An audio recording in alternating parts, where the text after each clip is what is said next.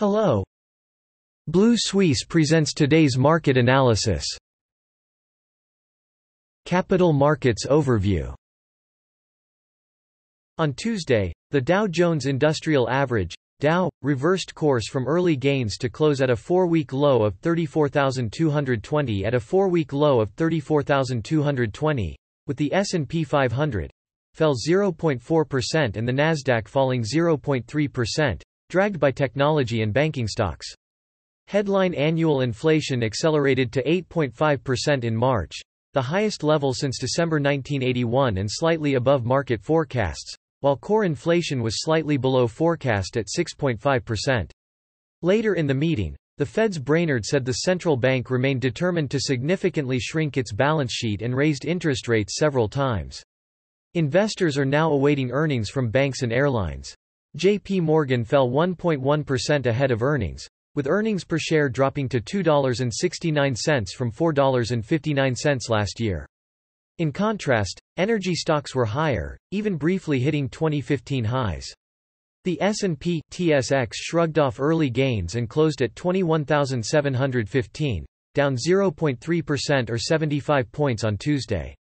At its lowest level since March 16 amid looming aggressive monetary policy tightening, investor sentiment deteriorated, hitting healthcare and financial stocks the hardest. Pot company Tilray and Canopy Growth declined 2.2% and 1.9%, respectively. Gains in materials and energy stocks capped losses, supported by increases in crude oil and gold prices. On the corporate front, shares of Cenovus Energy rose 3.6% after J.P. Morgan raised its price target to $30 from $29. Meanwhile, traders await tomorrow's monetary policy decision from the Bank of China, with markets expecting a 50 basis point hike in borrowing costs. On Tuesday, the MOEX Russia index fell 0.6% to close at 2,541. Partially making up for a 3.3% drop as increasingly tough Western sanctions weighed on Russia's financial and energy sectors. EU executives have announced they are drafting an oil embargo against Russia, although countries have yet to agree on penalties. Meanwhile, the Russian government announced that it advised companies not to issue Eurobonds for debt holders outside foreign accounting systems instead of redeeming the bond value in rubles through the Russian market infrastructure. Banks were among Moscow's biggest losers, with Sberbank down 2.4% and Sydney's Veolia down 1.8%. On Tuesday, the Shanghai Composite rose 1.5% to close at 3,211. In comparison, Shenzhen shares rose 2.1% to close at 11,756, making up some losses from the previous session after Shanghai began to ease its lockdown in some areas as authorities slashed the 2-month lockdown.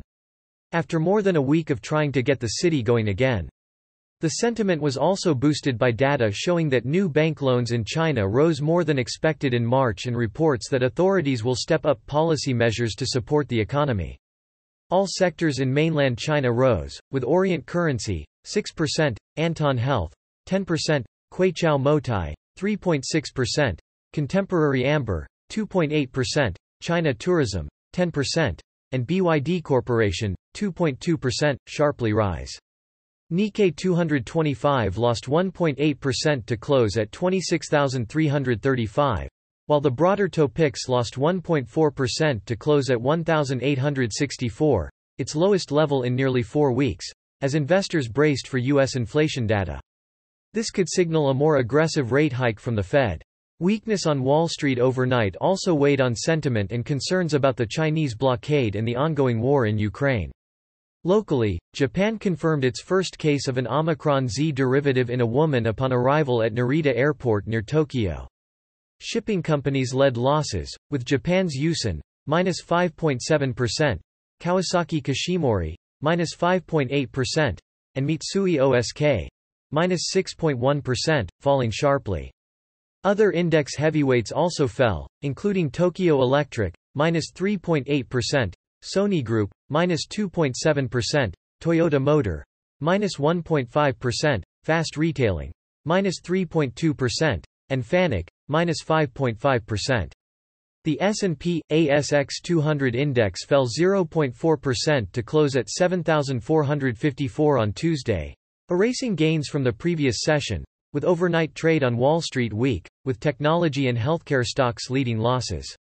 Growth stocks came under pressure as U.S. Treasury yields surged to a three-year high above 2.8% on Tuesday as investors braced for U.S. inflation data that could signal a more aggressive Fed rate hike.